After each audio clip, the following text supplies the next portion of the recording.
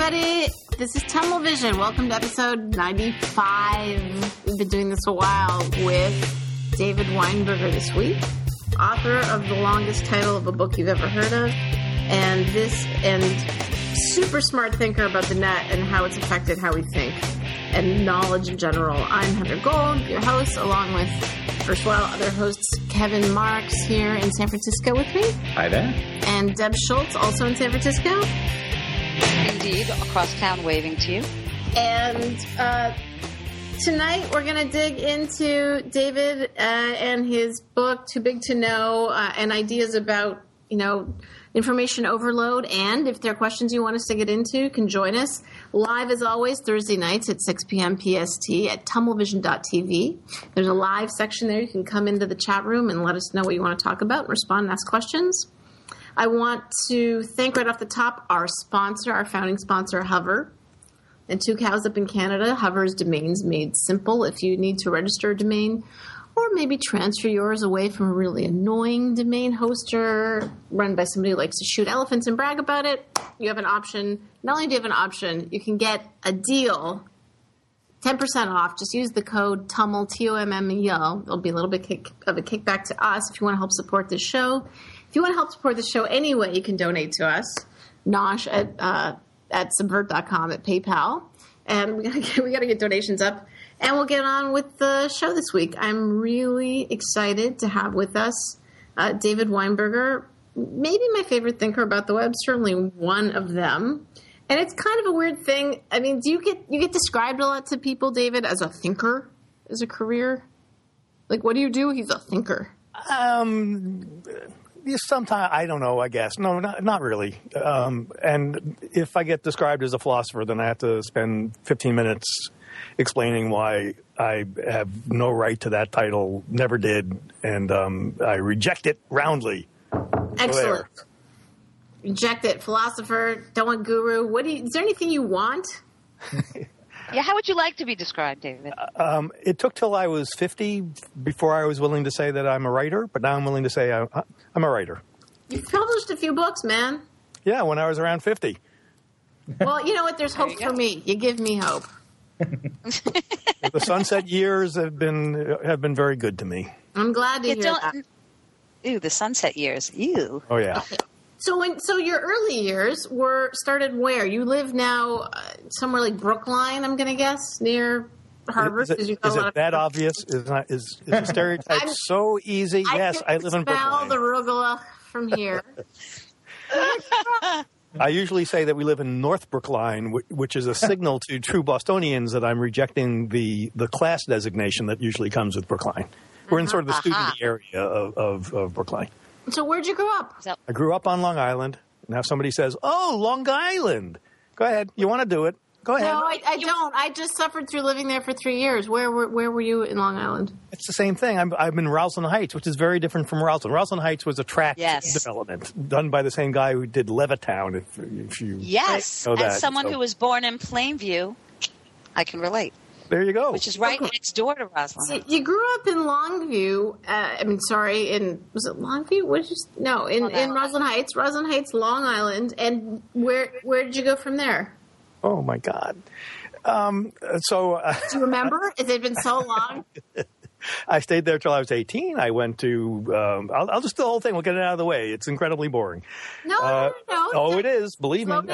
I went to Bucknell in the middle of Pennsylvania. I went to University of Toronto for 7 years, grad school, How was it to live in Canada? Oh, fantastic! It was the Vietnam years, so it was especially the Nixon years. It was especially lovely. But you weren't tempted to stay. I was tempted to stay, but I got a 1-year job teaching. When did you get your first computer? 1980. Let's see. So I got it to type my wife's dissertation. So it was like 1982. It was a K-Pro. And by then, were you back in the States? Yes.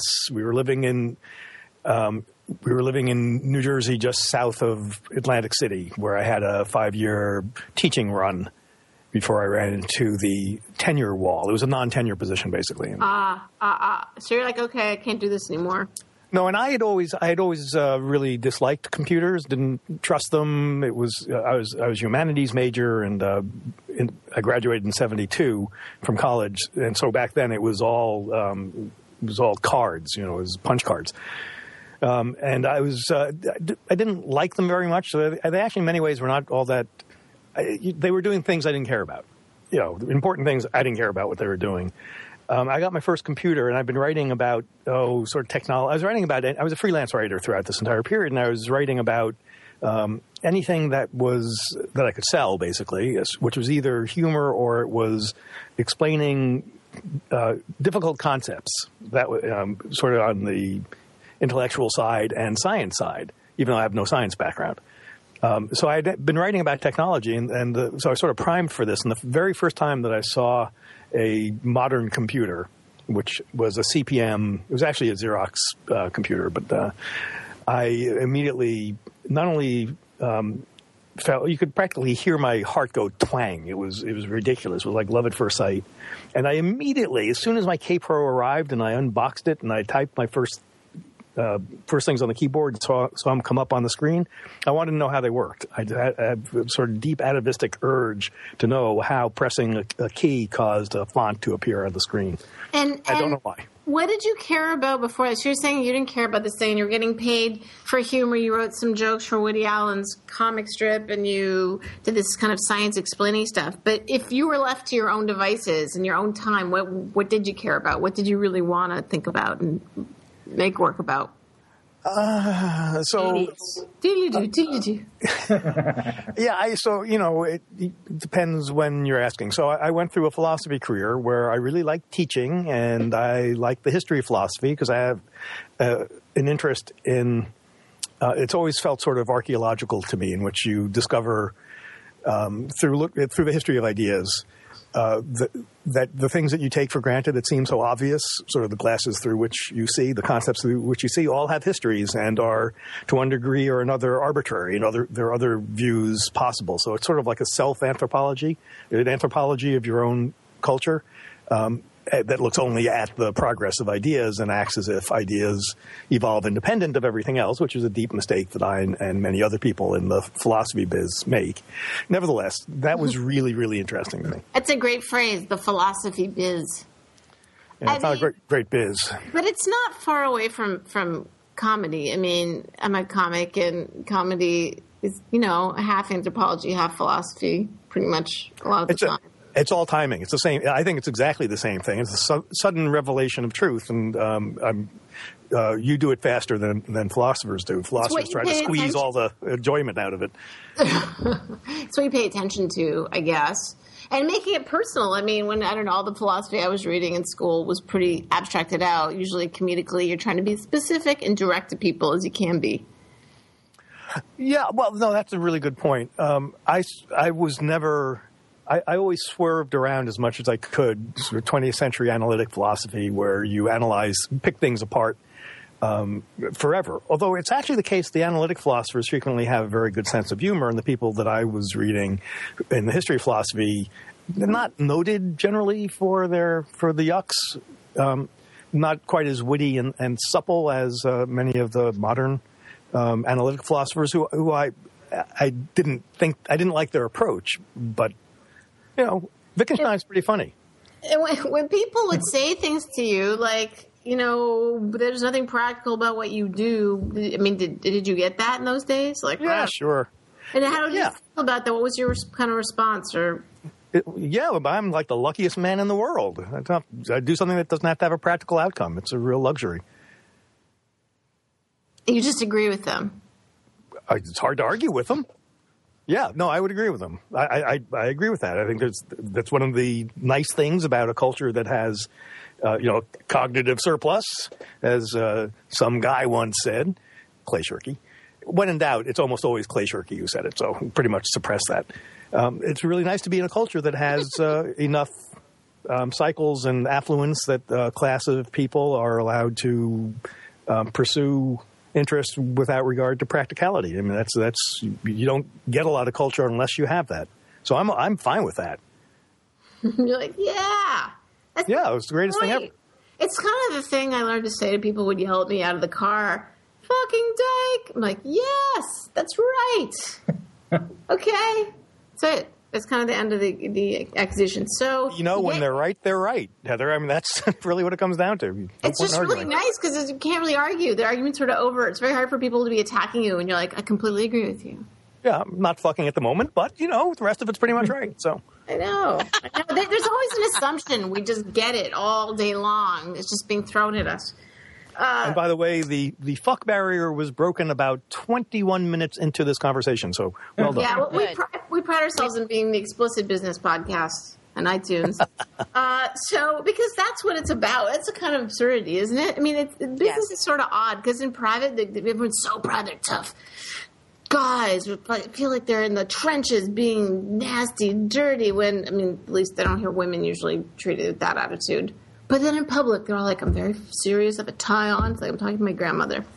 So, David, you've written all these books. Now you acknowledge yourself as a writer, and you became into the computer the second you had it, which is kind of interesting I'm interested in abstract, non-reality. I don't have to produce anything practical. And then you had this tangible thing, and to you, a computer, I guess, is tangible. Yeah.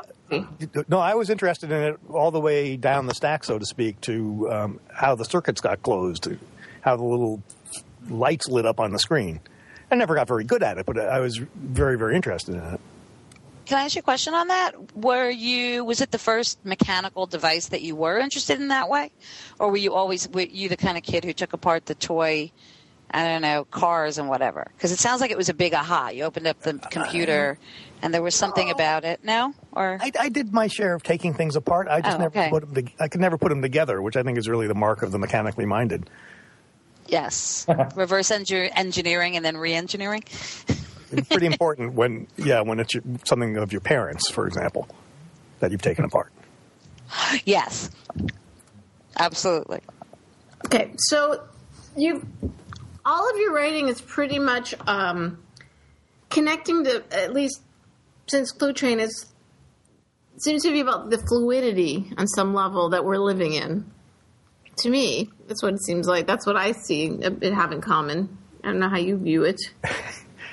So I think that's pretty good. That's not exactly. I use a different metaphor, but I think it's getting at the same thing. I think a lot of what I care about or write about is when firmly fixed structures get busted apart.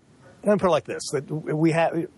You can boil it all down to links for me. That I'm really interested in what links do, and one of the things that they do is they let structures fall apart into more natural shapes, and even though they're links and so they're connective, they also allow things to become more disconnected, usually in useful ways. And so rigid structures that result almost always from some form of control that have the benefits of efficiency and verification and vetting and all those sorts of things that we get from centrally controlled mechanisms turn out not to scale at all. And I think one of the really surprising revelations, at least to me, and I think to our culture of the net overall, is that if you let things fall apart, they scale up impossibly, like we never even imagined.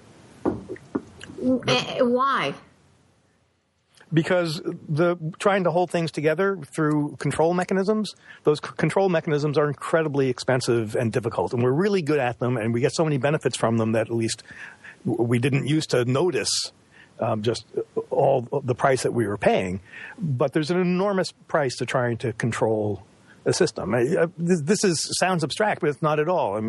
It's not. It's in every, whether it's business decision making or it's how scientific information gets published, trying to do it right by peer review and careful choosing and a few careful outlets, and you can trust what they're saying, all of which are benefits. Well, most of that, anyway, are benefits. But the price is that you can't, it doesn't scale. We thought we had a lot of science. We thought we had a lot of publications, way too much for anybody to read, big libraries full of them. But it turns out it's nowhere near enough. It's not even, it's not a fraction of what we need. And the mechanisms that we have for dealing with this old scarcity of knowledge turn out to have been holding us back. We can do so much more with new mechanisms, new techniques, and with this incredible onrush of very loosely connected data, information, knowledge, facts, the whole schmear. So wait a minute. Things aren't too big to know then? Uh-oh. Oh, geez. No, the thing I'm pretty confident about the title I'm teasing. Because I know what it refers to. And so what's too big to know is the world. And the world, the universe, let's say. The universe is too big to know. I'm not worried about that turning out to be wrong over the next few years. So I want to just go back a little bit to the thing you just said. So we let these things fall apart. We have these new ways of letting things be much looser together, and then they scale up much more. But so since you've paid so much attention for so long to how we think and the way we think, what is it about the way we used to think that let us get here? Well, so one of the things I mean, if you're listening to this, the assumption that, because this show television, we talk about this a lot, here is a less centralized, more networked, and we're going to have a much more chaotic life in the West here in coming next 10 years because of what's happening economically, where information's going, all this sort of thing. So the sense that stuff's all over the place, what do? I don't have a clear path in front of me. So how, in order to have allowed these things to happen, we would have gotten to Google to Napster to Wikipedia to any of this stuff to Occupy to any Burning Man, any structure that's kind of open and mushing around more, or Salesforce, anything that's changing and more social without the way we used to think. So what was it that happened? So I have an hypothesis. So I get accused quite correctly of being an optimist, and I prefer to refer to myself as a depressed optimist because I fundamentally about this stuff, personally I'm not an optimist, but about this stuff I actually am optimistic, and sometimes that gets in the way of my understanding things, and that's bad. Nevertheless, my optimism is based on the following very likely untrue hypothesis. It doesn't feel like a hypothesis to me, but I'm putting it forward as one. It feels to me like a naive assumption that I make. My hypothesis is that we were, throughout the entire broadcast regime, and we don't have to go back any further, just, in the 20th century, by which I won't even qualify we knew that something was wrong. We knew that the broadcast media, the news that we were getting in half an hour was wildly inadequate. It was only half an hour. It was focused on a small slice of the world primarily. It was dominated by white men. We knew, and we weren't interested in whole big chunks of what they were telling us. We probably should have been, but we weren't. And so we knew there was something wrong with the news, and we knew there was something wrong with encyclopedias. Encyclopedias were great because you could go there and get answers, and if somebody challenged you, you could say, no, it was in the Britannica, and you could win the argument. But we knew that it wasn't quite right. We knew the world didn't squeeze into those 32 volumes and 65,000 entries, and we knew that over time the old entries were getting shorter and shorter, that the Oliver Goldsmith article was getting noticeably shorter in each edition because I had to make room for the new stuff. We knew that I'll put this as optimistically as I possibly can, we knew that the world was way more interesting than anybody was telling us. And so this new structure comes along, this new infrastructure comes along that allows us to connect with one another, to talk about the things that we care about, to develop new processes for filtering, to explore anything that we wanted to without the stopping points built into the old broadcast and print media. You can't get from a book to the next book except by actually putting down the book and going somewhere, which seems so archaic now.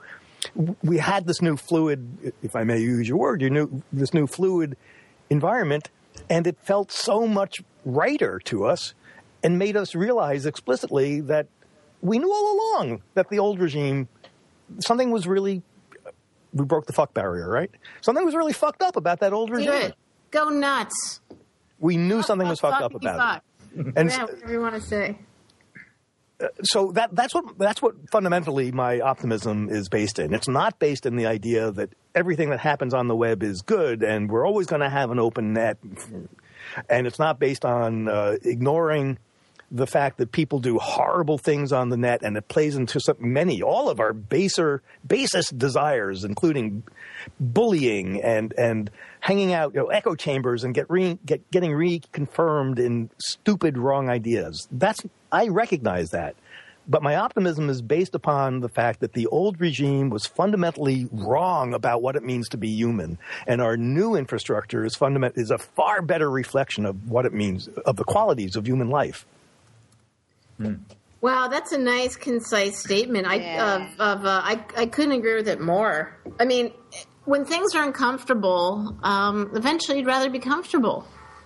It's like coming out. Sorry, I'm not going to gayify everything you say, but it's the first thing that occurs to me. Like when I came out in the mid '80s, it was rationally a bad thing to do. Right? There was no public representation that showed me in any way that the life I could have would be good. It was only like you'll be in prison. You might kill somebody. Like you couldn't see how to have children. Like there was no example of anything good. But it was so crappy the way it was worth changing.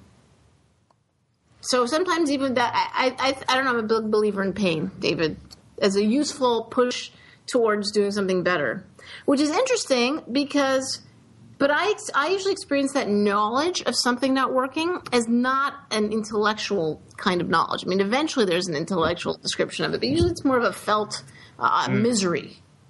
So how do you deal with that in terms of the notion of knowledge? Does knowledge, in the way that you address it, include not just abstract rational knowledge?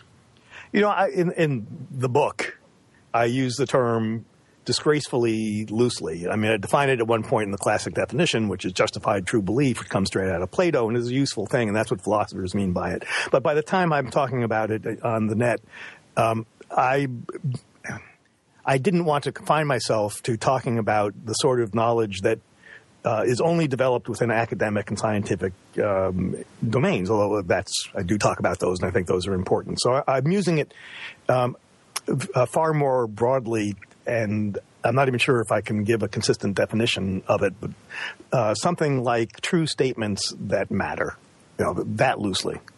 So it's not justified true beliefs, but they have to matter too. Well, yes. If you want to talk about, if you want to follow the track of philosophical knowledge, then no, it's just justified true belief, and the question is what constitutes justification. Right. And you have like 2,500 years of debate about that. And it's a really interesting and important discussion to have. But if you want to talk about what's happening to us as knowing creatures on the web, then it's got to, I think, you need to expand that discussion beyond the narrow definition of knowledge to a broader one in which the justification may be less, may be looser, but the importance of the knowledge is greater because it's stuff that matters to us. Do you think the web is changing what matters to us? Or just our awareness of what matters to us? Well, everything changes what matters to us. So that's the simple answer, but it doesn't help anything. So I think the question I find, one of the places where my optimism starts to abrade is whether sorry, I'm going to back up a step. Okay. Oh, and this is going to be pretty highfalutin. Okay, here we go. Do it. Okay. Ready? Drum roll. And go. Falut. Okay. The fundamental sort of motion of being a moral creature. So yeah, I told you this is where I am here. Is you have to recognize not only that there are other people and they have it, that they count, but that they live in a world and the world appears different to them and it matters to them. So they care about what happens to them. They care about what the world is, and it matters to each person differently. And this is a very everybody who isn't a sociopath gets this, although obviously they don't put it exactly the way I just did. But is a very commonsensical thing. If you don't realize that the world matters differently to other people, but it still matters to them, then you are a sociopath. And we're not. So here we have an infrastructure in which I link to you because I want the people who are reading me to see how the world matters to you. You've just posted something on your blog or you've tweeted whatever. That doesn't matter. But I'm linking to it because in the things I'm pointing to, you've shown how the world matters to you in some way. And maybe it's a joke or it's an insight or it's a long John Battelle article that's insightful or whatever. But there it is. So we have an infrastructure that is so fundamentally well matched to the most basic infrastructure of morality that the optimist in me says, fantastic, we should now all become more empathetic and moral creatures. But the realist in me looks out and says, on the other hand, we can really blow this opportunity. It's really easy, and we see this all the time. You see bullying, to take that example again. And so the fact that we have this infrastructure, but it doesn't necessarily make us use it, doesn't make us better, that's really concerning. We don't have any excuse now. We can see directly how the world matters to other people, and if we choose not to, then it's really our fault. Right. Huh. So the act of linking is inherently and fundamentally a moral act. I like viewing it that way. I do. Yeah, so easy counterexamples, where you're linking in order to piss on somebody or whatever. But it can be. The fundamental infrastructure is to send people away from your page to see how the world looks to somebody else. Mm-hmm. Exactly. Because it doesn't make logical sense. But perceiving something intellectually doesn't. How do you activate empathy? Is that what you're asking, or you're just saying we have sort of an information infrastructure that makes at least intellectual empathy more likely? It doesn't. So I'm not trying to say it's intellectual empathy. I tend to put it intellectually because that's my failing. But it's the reason people link to each other is only occasionally for purely intellectual reasons. It's more likely because there's a funny cat picture at the other end of it, or there's a great story, or whatever. So linking is not an intellectual act. It perfectly well can be, but it's usually not because it's an expression of human interest, and we're interested in a whole bunch of things. But I think you're asking exactly the right follow-on question, which is if we have this infrastructure but it doesn't make us moral, then what do we do about it? And how do we use it in order to make us moral? And this is obviously I don't know. But I'm going to give you. I'm going to say something that is so clearly based in my bias as a writer that you should entirely discount it. Nevertheless, gotta check it. It apparently does not work to present to people a smorgasbord of important, interesting, true, moving articles, posts, or whatever. Give us a glimpse of life from around the world, how the world matters to people whose cultures and values are very different from ours. We have that, but we're not availing ourselves of them. It's very hard. It's very hard to do that because it's hard to empathize with people who we perceive as not being like us, the other. But those are exactly the people we need to empathize with in order to extend our moral circle.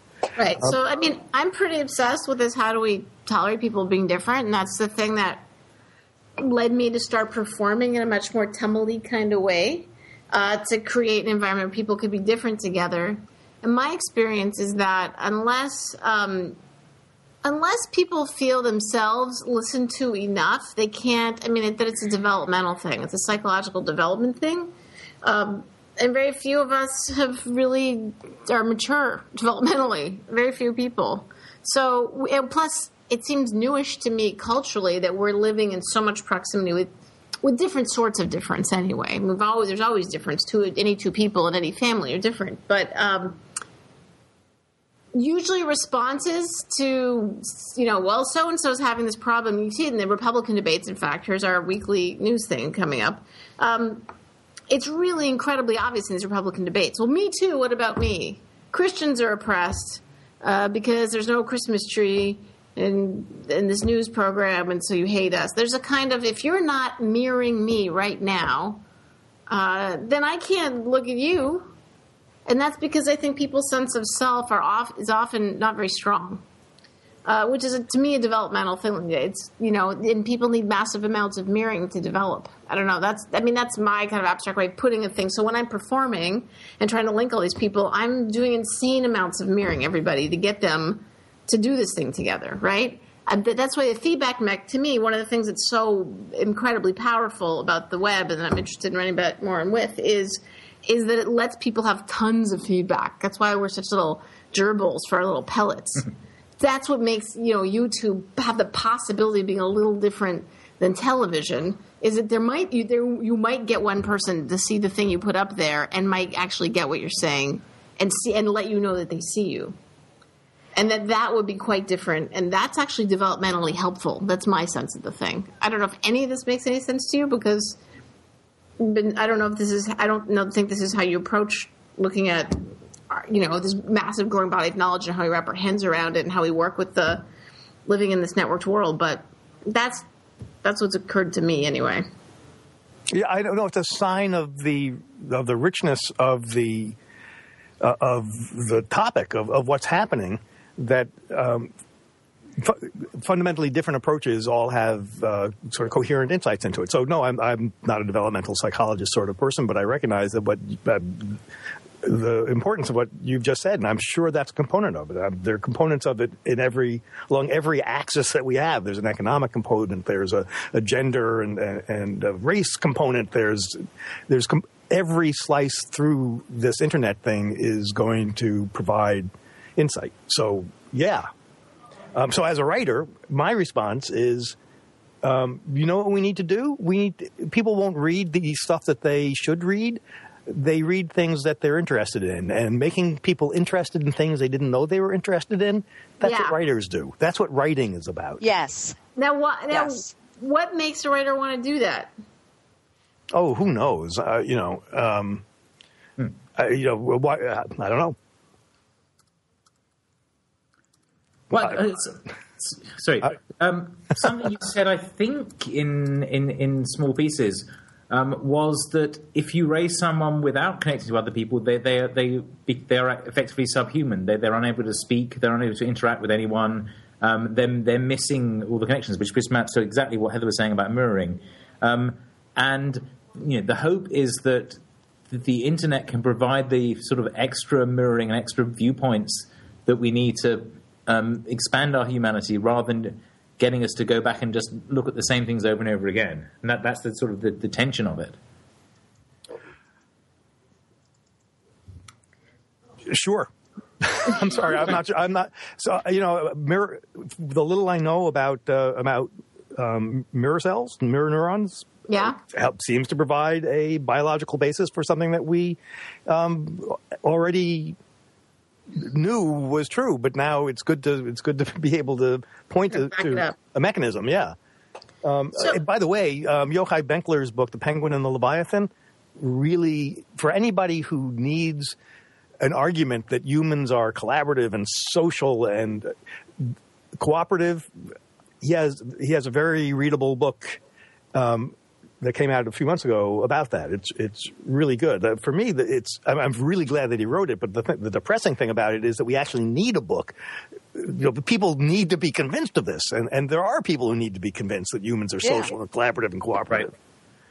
Well, I mean, there's a big libertarian streak in California, and one take on kind of libertarianism, especially in the tech business, is that, you can do everything alone. Yeah, that's always bothered me about, especially sort of Ayn Randian libertarians, is that they quite explicitly deny the existence of the social layer because it doesn't reduce to it because it's invisible. It's not a physical thing, and that just seems to me to be wrong. To me, the easiest way to refute that is like if you liked reading Atlas Shrugged, it kind of proves how social you are because you were so excited to have someone else describe a thing you liked about yourself. Wasn't that fun? Oh, but that's a weakness. You're weak. You like someone else telling you that they agree with you. Well, that's because you're weak, because you need approval from other people. I mean, come on. Grow a pair, will you? Come on. Thanks. Yeah, Heather, grow a pair, would you? Yeah. So, Yeah. I'll tell you the other problem I have with libertarianism. Oh, God, why? Okay, so... We'll give you 4 minutes on libertarianism, and then we're going back to knowledge, but do it. Do it. Oh, okay. Because who isn't? I mean, is there anyone in this room right now, in this chat room, who's really into this stuff?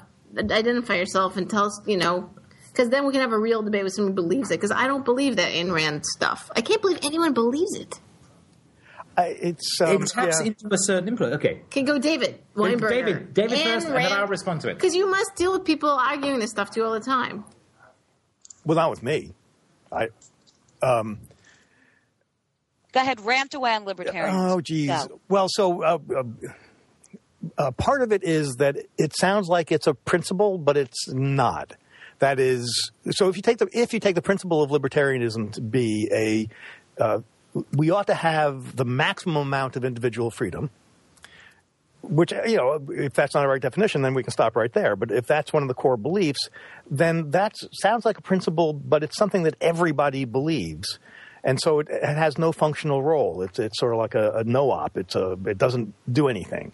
I believe we should have each person should have the maximum amount of freedom, but I disagree with libertarians who say people ought to have the maximum. We disagree about what maximum means, and so it doesn't give you a principle by which you can actually decide anything. And the second problem I'll point to really quickly, just to get myself in more trouble. Is that I'll just take Ron Paul for the moment. When Ron Paul's positions seem to me they're principled, which is in some sense great, I guess, but they're so principled that they deny reality. So when he says it's a matter of states' rights that states ought to be able to decide about a woman's right to choose an abortion. That's sure. I guess there's some principle on which that makes sense. Although why, that and not other, but that's fine. Good principle, but it ignores the practical reality, which is there's going to be a whole bunch of poor people who poor women who simply cannot get abortions. That fact to me is way, way, way more important than the preservation of some principle for principled reasons. I am, as they say in the philosophy biz, I am not a deontologist. I don't believe in, I used to be, but I no longer believe that that principles by themselves really help very much when it comes to moral action. I much prefer reality. So let me be the somewhat defender of libertarianism. I'm not going to defend Rand. I'm going to start from Hayek, and which Hayek? Friedrich Hayek. Thank you. Von Hayek, who his point and his insight is very similar to yours in that he said that there are orders that are spontaneous and not top down that you see in nature, and one of the key examples of this is the marketplace, because the price of goods in a market is not something that's decreed, but is established by what people want to buy, what to pay for it, and buy and sell for it. And then there's a bunch of other great examples of this as well, like. Language is an example of an emergent order. It is not decreed from the top, whatever the French may think. It is something that we adapt and evolve each day, and it grows by agreement over time. But it is, there are these spontaneous orders that are constructed from the world by people moving stuff back and forth at the bottom that create this emergent order, and that if you try and organize them in a top-down way, that they will fail.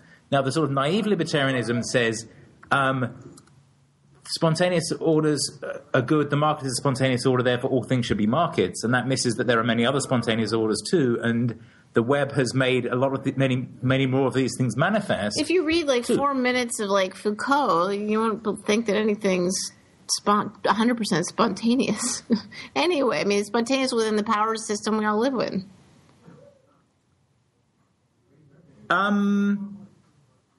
Okay. Yeah. No. These things have more in common than they might seem. I was saying what Rand did was take some of that stuff and then wrapped it up in sort of in-grouping and out-grouping and a whole bunch of you're either one of us or you're not bullshit, which is one of those superficially attractive things that everyone does, and basically Sorry, I just wanted to ask Kevin, because I'm no Rand expert. Wasn't she also reacting to communism and socialism? Yes. She escaped from the Russian Revolution. Right. Isn't she also reacting to her serious kink bottom tendencies? Because it's all over her stuff. Yeah. I mean, it's like all there's of it. midlife and what I want, therefore everything is this way. Anyway, I just have to pour sex into every conversation. Yes. Why not? So, David. Okay. Do we still have you? Did we lose you? Oh no, I'm listening. We just took a moment to be in the chat room. Hayek and Foucault. Well, no, I mean, so we're getting Andrew's disagreeing with us. Clay Shirky is the Foucault of the internet. That's a wonderful statement. So why do you think we're staying with you on these thinkers? And I don't know if we're getting enough into Too Big to Know, but which I want to. I'm going to want more time with you. Why do you think Clay's the Foucault of the internet? And why do you think Foucault's has something to add to this? Because, I mean, I don't know what Andrew's argument is, but he doesn't no, I'm saying, Andrew, what is it that you don't like about Foucault? Why do you think he's a crock? And David, since we can hear you, why do you think Foucault is amazing? And Clay Shirky, who's going to be with us in episode 100, is the Foucault of the internet. So, Foucault is an incredible example of an expert, of somebody who knows just so much that he's able, or she, to see things that we just can't. In the history of thought, his understanding of the history of thought is just so profound, and his knowledge of the sources and et cetera. So there's that.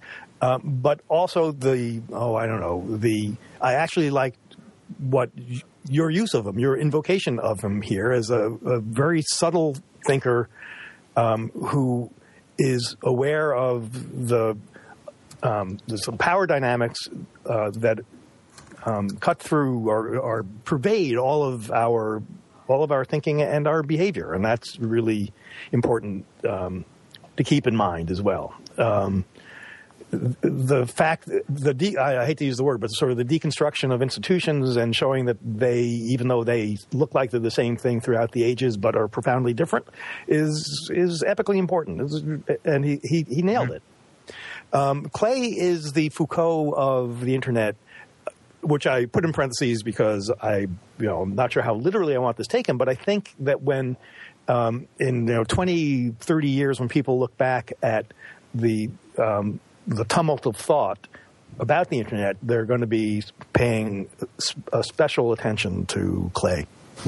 So this is a great point. Andrew Hazlitt is saying he doesn't believe, he's our esteemed producer and very wide-read thinker himself, that knowledge is not just an expression of power. And your new book, Too Big to Know, and let's give the full name because it's so great. Too Big to Know.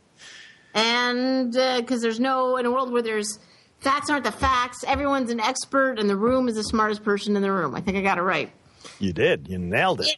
And part of what I like about that title, by the way, when I was explaining this to someone yesterday, I'm like, look how big the subhead is on this thing to explain what we talk about on this podcast every week. And that's why we came up with the freaking word using TUML, because it's hard to concisely say, here's what it is to deal with all these things that are so now, right? How are you dealing with what is a fact? How do you know something? How are people connected to one another? Where do you go for a sense of authority? How do you make things move? So we're saying tumbling because it is a practice that exists based in reality. I've done it lots in shows. It works. And people do it all the time. It's just not terribly recognized. So that's the thing that makes me open to Foucault's. I'm a big fan, Andrew, of things that don't seem so obvious when you look at what the conventional wisdom is. And I guess maybe part of what you're not liking is that now in certain academic circles, Foucault becomes a kind of conventional wisdom because he's so studied. But in the context, David Weinberger, of knowledge and studying the study of knowledge now and how we're trying to grapple with that, how is it that that do you think knowledge is not just an expression of power? What do you think about Andrew's assertion? There's just a sort of something that's knowable and it is what it is. I'm guessing that's what Andrew is after. It's not just, expressing the dynamics of power of the world. It's not just expressing, but there is a power dynamic. And you can't look at the history of knowledge and how it's been wielded without seeing that. You can't look at it without seeing a gender component, but that's not to say that it reduces to nothing but gender. And so right. Your comment was in response to Kevin's invocation of the free market, which, by the way, you don't have to be a libertarian to support. And I think it was a proper invocation. Yeah, it's not entirely a free market. There's a whole depth of there are currents underneath it that need to be considered. Just that it's not spontaneously coming out of the ground, like that there's a thing that it's shaping it in part. That's part of it. That's all. Well, it's not coming out of the ground, but it is coming out of humans. I think that it comes when people interact with each other. You do. Trading is one of the natural behaviors. But there's lots of other natural behaviors. I'm not saying it's the only natural behavior. Right. We've got to... But it's also contingent on all these other things happening. That's my take on the thing with David. So, David, how do we deal with this knowledge-based networked world where things have all these layers to them? They are expression of power, and it's where we go to get our information because maybe we choose to think or hold less in our minds because we have the net. No, well, go ahead. Oh, me? Yeah, you. Well, I'm going to say something really obvious because we all do it, which is we find a group of people. It's either permanent or semi-permanent, recurring group, or it's an evanescent group, and we explore and engage, and we get multiple sides to the argument, and we do this all the time when we're trying to figure out what to buy or how to. What's the right knitting stitch or what the FCC's policy should be. Whatever it is, we locate these webs, these nodes that have people in them who are often fiercely smart, lots of different differences, and yet same enough that they're able to talk together. This is the problem I have with conceptualizing the echo chamber argument, by the way. I mean, you need so much sameness to have a good conversation, but nevertheless, there's some difference, some disagreement, sometimes it's heated. We find these, and for topics that we care about, we basically live in them. I've been in some mailing lists for like 15 years and have learned, I've got an entire education in some fields because of these. Deb? Yeah, I have a question for that, David. So, obviously we're all probably in violent agreement on flow and linking and knowledge and everything that you just described. Sort of you find the people and it just scales and it happens.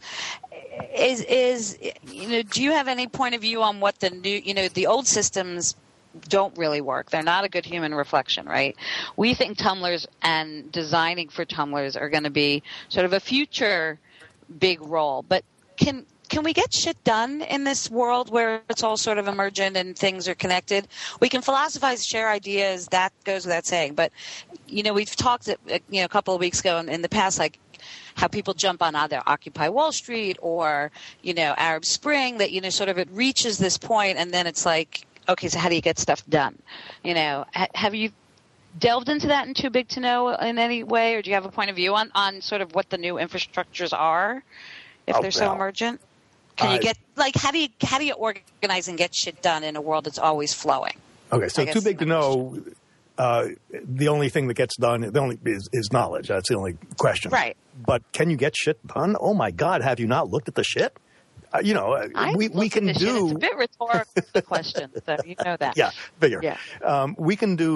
We have done a lolcat translation of the Bible, so yeah, we can get shit done. So how come sometimes existing organizations or infrastructures, or maybe they're just ranting against the new infrastructures, people will always say are things happening? How are things getting done? My point of view is that they're getting done so differently and so fluidly that it makes people sort of uncomfortable. There's no hierarchy and command and control. People don't know where to go. This is like the central lesson. I mean, I know you know it, but it's always surprising to me that people need to be convinced of this, because it's the central lesson of the web, and it's maybe the most non-intuitive thing about the web, which is you take away the centralized control and we get massive amounts of shit done. We get shit done that we never even contemplated getting done, like building a 3.8 million entry encyclopedia that's actually pretty damn good. Building Arab Spring, we got done without a centralized leadership thing. And I say we, sort of not including myself. Royal. But you know what I mean? Yeah. The loose-edged environment that software developers have created for themselves for learning, for getting questions answered and bugs found, it's so wildly decentralized that even though you can point to some sites, important sites, it's really the ecology that is enabling this massive public learning to occur. Yeah, we got that done. We built maybe the most rapid learning environment in human history and it's so decentralized in its building, we don't even have a place to point at it like we do with Wikipedia or the Lolcat Bible. So yeah, this is maybe the most we've been so convinced that the right way to get things done, the only way to get big projects done is to manage them, that the discovery that management does not scale, that if you really want to get big things done, you've got to get the management and the control out of it. Control does not scale. Right. It also gives you a headache. Oh, yeah. Yeah, but what doesn't? Well, lately for me, getting on a plane, but yeah. But the other thing is that this lesson was not obvious to the programmers to begin with either, and by default they built hierarchical structures too. And one of the sort of big sea changes in the last few years has been the change from even the open source projects were hierarchically organized. They had a benign dictator who would decide what got checked in and what didn't. But now we have the sort of GitHub worldview where anyone can make any variation on the theme and suggest it back as a thing, and they all exist in parallel, and all possibilities are there. And that is, that's one of these sort of cutting the hierarchy out of the assumption is actually quite hard, because it's an easy default organization that we've been trained in a lot by the sort of classical epistemological models that were based on books and things. It's a wonderful point. I think it's exactly right. We have not yet fully That's like explored. Such a big point. I want to slow that down to see if it can say, I'm letting that sink in. So you're saying, Kevin, that the way coders were thinking was based on an epistemological, and can you spell that out for those of us who didn't get the beautiful British education you have, and their understanding of how things work that they got from reading books? This is David's point from Everything is Miscellaneous, which is that when all knowledge was in books, each in a library could only be in one place at a time, so you had to decide what its topic was to decide where to shelve it. Whereas now... It couldn't be multiple things at once. It couldn't be in multiple places at once unless you bought multiple copies, or you put little slips on the shelf saying, go and look here too.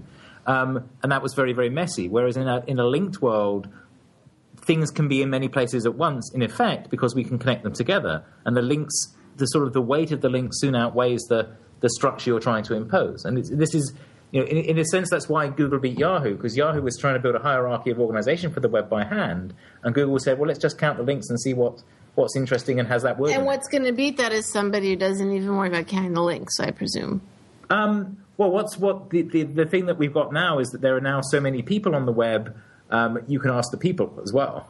And it's getting easier to ask people before you ask Google or after you ask Google and it fails. Well, also because Google's gameable and people are less gameable than Google. To some extent, people are the people who game Google. So there is this sort of weird thing going on where more and more of the web is written by robots for robots. Because oh God, that's so true and so depressing. Because people are generating lots and lots of pages that are designed to rank well for Google searches, and the original intent of Google was to find the things that people were linking to and emphasize the ones that were linked to the most. And the problem is that now most of the links are made by robots, and most of the text is made by robots to try and fool other robots. and we're in the middle going, but this is most crap. This is why I say this tumbling stuff matters, because Yes, the rest of this shit is going to be done by machines, people. If you want some job security, stop trying to do a machine's job. I don't know. That's my rant, David. That's a good rant. Okay. David, so much to ask you. Too big to know. When did you first start feeling overwhelmed by information? That's an assumption. I assumed that you felt. I feel overwhelmed by work. I feel overwhelmed by the things that I need to do in my life. I don't feel overwhelmed by information. For that, I guess you'd have to pay more attention. So not paying attention is your technique? Oh, yeah. Also, memory loss is fantastic in this regard. So, Too perfect. Do you recommend it? I'm going to say yes, because otherwise I'm going to be depressed. Best thing that ever happened to me. Yeah. I'm not sure why I don't feel overwhelmed. I'm constantly maybe that's not quite true. So I have long recognized that I'm not going to know everything that I need to know. I've been really fortunate in my life in being surrounded by people who are so immeasurably smarter than I am that it's not even, you don't measure yourself and you don't bemoan the fact that you can't know what they know, because you just can't. It's like saying, I can't jump 8 feet. I can't dunk. I mean, that's just the way it is. And so I've never really felt overwhelmed by information. I've just known you're human. You're stuck. That's it. Yes. Well, but part of the value is... You know what that really relates, sorry, Kevin. I was just going to say that exactly relates to management doesn't scale, because you realize you can't control it all. So just go with the flow, and there's information everywhere, and what you retain, and what you don't, you don't. Right? Yep. And as you get older, you write more and more sticky notes to yourself to remember what it was you were about to do. And that's okay. That's okay. Yes. Sorry, Kevin. Go ahead. But that's what I'm saying. We're augmented humans because we can use the Google to find the things that we used to have to remember, and that's, as you said, it's very freeing. It's like I don't have to remember how I drive from A to B anymore because I can ask the machine, which means I can fill my memory with other stuff, hopefully, and hopefully it'll be useful stuff rather than things that are less valuable, that are just piling up because I wasn't actually making the effort to remember them. Yeah, which we have always done. It is the course of human success that we've externalized these mental functions highly usefully, and every time we do it, we worry that we are becoming less human. Yes. We're more dependent on our technology. We did that with writing, and we're doing it again with the internet. And sure, there are things to worry about. I'll give you one, but overall, it's such a huge benefit not to have to remember everything. The problem is that, in certain areas of expertise, you actually do have to remember a whole bunch of stuff so you can synthesize it. But I've seen no evidence that within a field, if you're a chemist, the chemists are not remembering what the atomic weights are or whatever it is that they need to know because they have Google. That would be a problem. But I haven't heard about that problem yet. So if Facebook, takes over more and more of people's time online, and individual apps rise, and things are less linkable and searchable, what do you think that will do to our understanding of knowledge? And will it, do you think having a less linked world is going to change your optimism about us, figuring out what everybody wants, the things you like about this networked world? Well, it depends how it goes. So, there are paths in which we managed to lock down everything and we're back where we were, maybe even a little worse off. I think it's unlikely we're going to manage to lock down anything, everything. So particularly in some fields, I think open access for example, is very likely to continue to push ahead in some of the sciences and some of the humanities, and will open up a lot of information. I think big data is probably here to stay. But yeah, every time you lock down a source, a little bit of knowledge dies. That's God. What do you want? It's true. What do you most want to be the impact of your book, of your latest book? If you have such a thing. Of too big, it doesn't matter which one. I don't have an answer for that. I hope people make it through to the end. Don't hate me. That's about it. What did you learn writing it? Well, that's the fun part of writing. I mean, I've always defined myself as a writer. I wasn't willing to say that until I was 50, but I always thought of myself primarily as a struggling writer. I think primarily by writing, and so being able to have the luxury of being able to work for a couple of years, writing down ideas and seeing how they fit together. That to me is a real privilege, and it means that the process of writing is identical to the process of learning. So basically, learned everything I'm writing about. A really unhelpful answer. I don't know. It's very humble. So if I didn't think so, but okay. Clay Shirky is the Foucault of the internet. Who are you? I'm a writer. Joe the plumber of the internet. New humble. First of all, I don't think humility was a characteristic of Joe the plumber. So accurate. Well, yeah, he was representation of supposed. Yeah, right. Yeah. Sure. Anything that you want that you, for whatever reason, okay, we haven't actually got into what do you think of this word tumbling?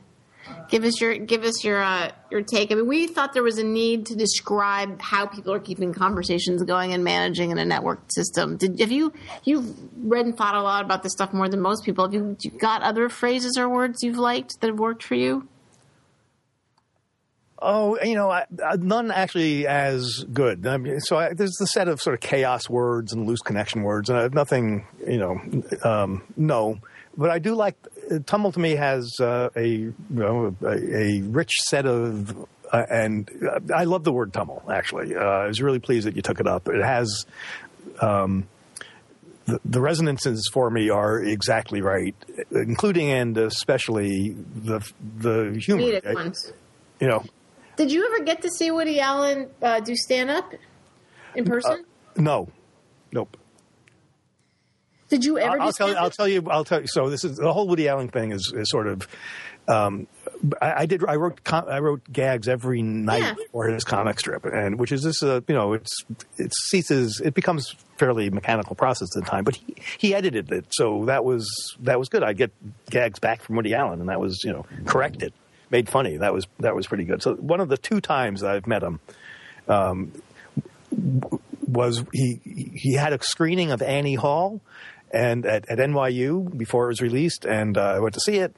He invited me to see it, and I was brought back to see him afterwards, and he asked me how I liked it, and I said, not, it was okay, it wasn't great, I couldn't tell who to like in it, and so my critical comment to Woody Allen was, it was okay, and a few months later, he had won 7 Academy Awards for it, and so Woody Allen did not consult me again about his movies. So. And working and gags for him, what was the algorithm you used? What was his structure of joke telling?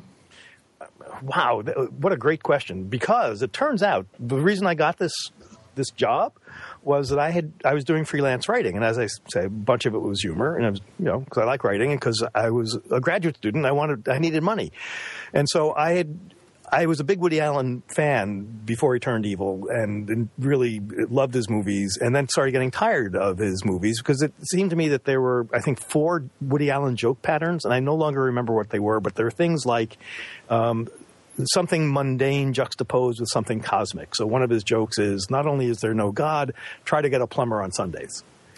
Right. And these patterns became apparent to me, so I generated a parody. I wrote 50 Woody Allen jokes. Just a list in which these patterns became apparent because they were pretty repetitive. And I failed to get it published anywhere, but one of the editors said I should send it to his agent, which I did, and I got a call almost immediately because I happened to send it in at the very moment that they were looking for a gag writer for the strip. And so almost all of those 50 parody jokes eventually got used in the strip. Right. What's the other famous gag is about? I was thrown out of my philosophy class in NYU.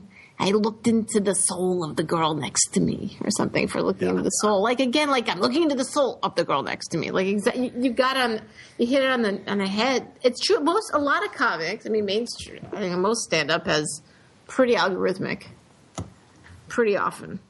Which is again why I want to do more improvisational stuff and start involving the audience, because I felt like I will know.